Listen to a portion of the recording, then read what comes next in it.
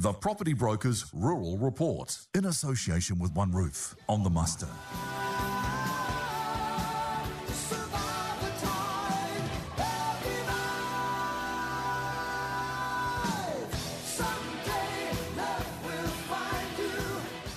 Joining us this afternoon from Property Brokers is John Hay. John, good afternoon. Good afternoon, Andy. How are you? Yeah, not too bad. I'll tell you what, a lot of people have got a bit more of a spring in their step because of the rain we've had over the last couple of days. General consensus seems to be good 20 to 30 mils falling across a lot of the province. It's pretty welcome rain, Andy. We need it, and we probably need a little bit more, actually. Yeah, it seems to be that way. Property Brokers, John, how's everything going? Oh, it's very good, thanks, Andy. Look, we've, as a South and Rural Property Brokers team, we've had a very active and strong results, achieved some strong results over the last 90 days, Andy, sort of selling in excess of about 60 million of rural real estate, over 20 hectares, both a combination of dairy farms and sheep and beef. So, no, we've been going very well. What would you say are the biggest drivers on the market at the moment? Of that 60 million, that's just from our business. 5 of those were Tier 1 dairy farms, which was pretty pleasing. And sort of, I suppose the point to take out of that is some of those prices have been held at the pretty good levels between 42 to 48,000 per hectare. The latter being an extremely good farm with a freestall barn.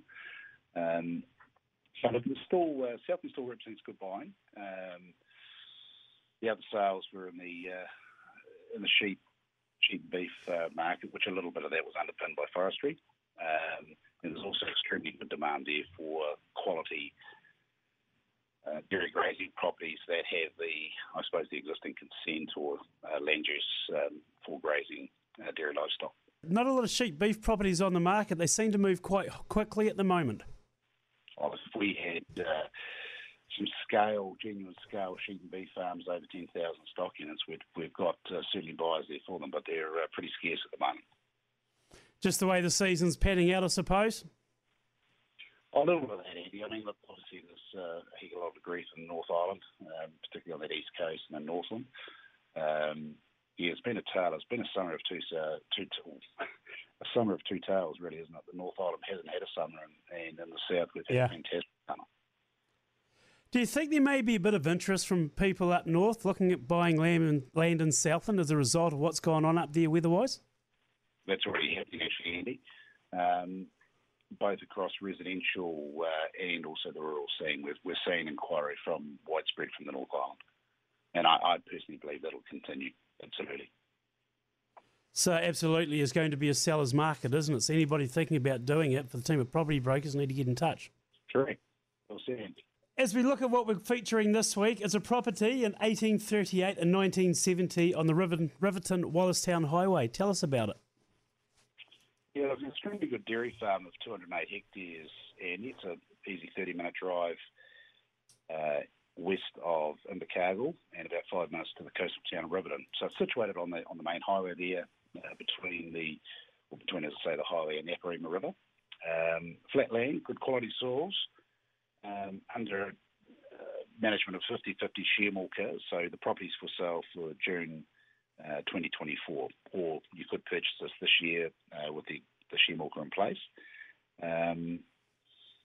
But no, it's a farm that represents pretty good value, really. There's upside in production. The soils are a real strength for the property. And there's some very good buildings. A 42-a-side herringbone cow shed,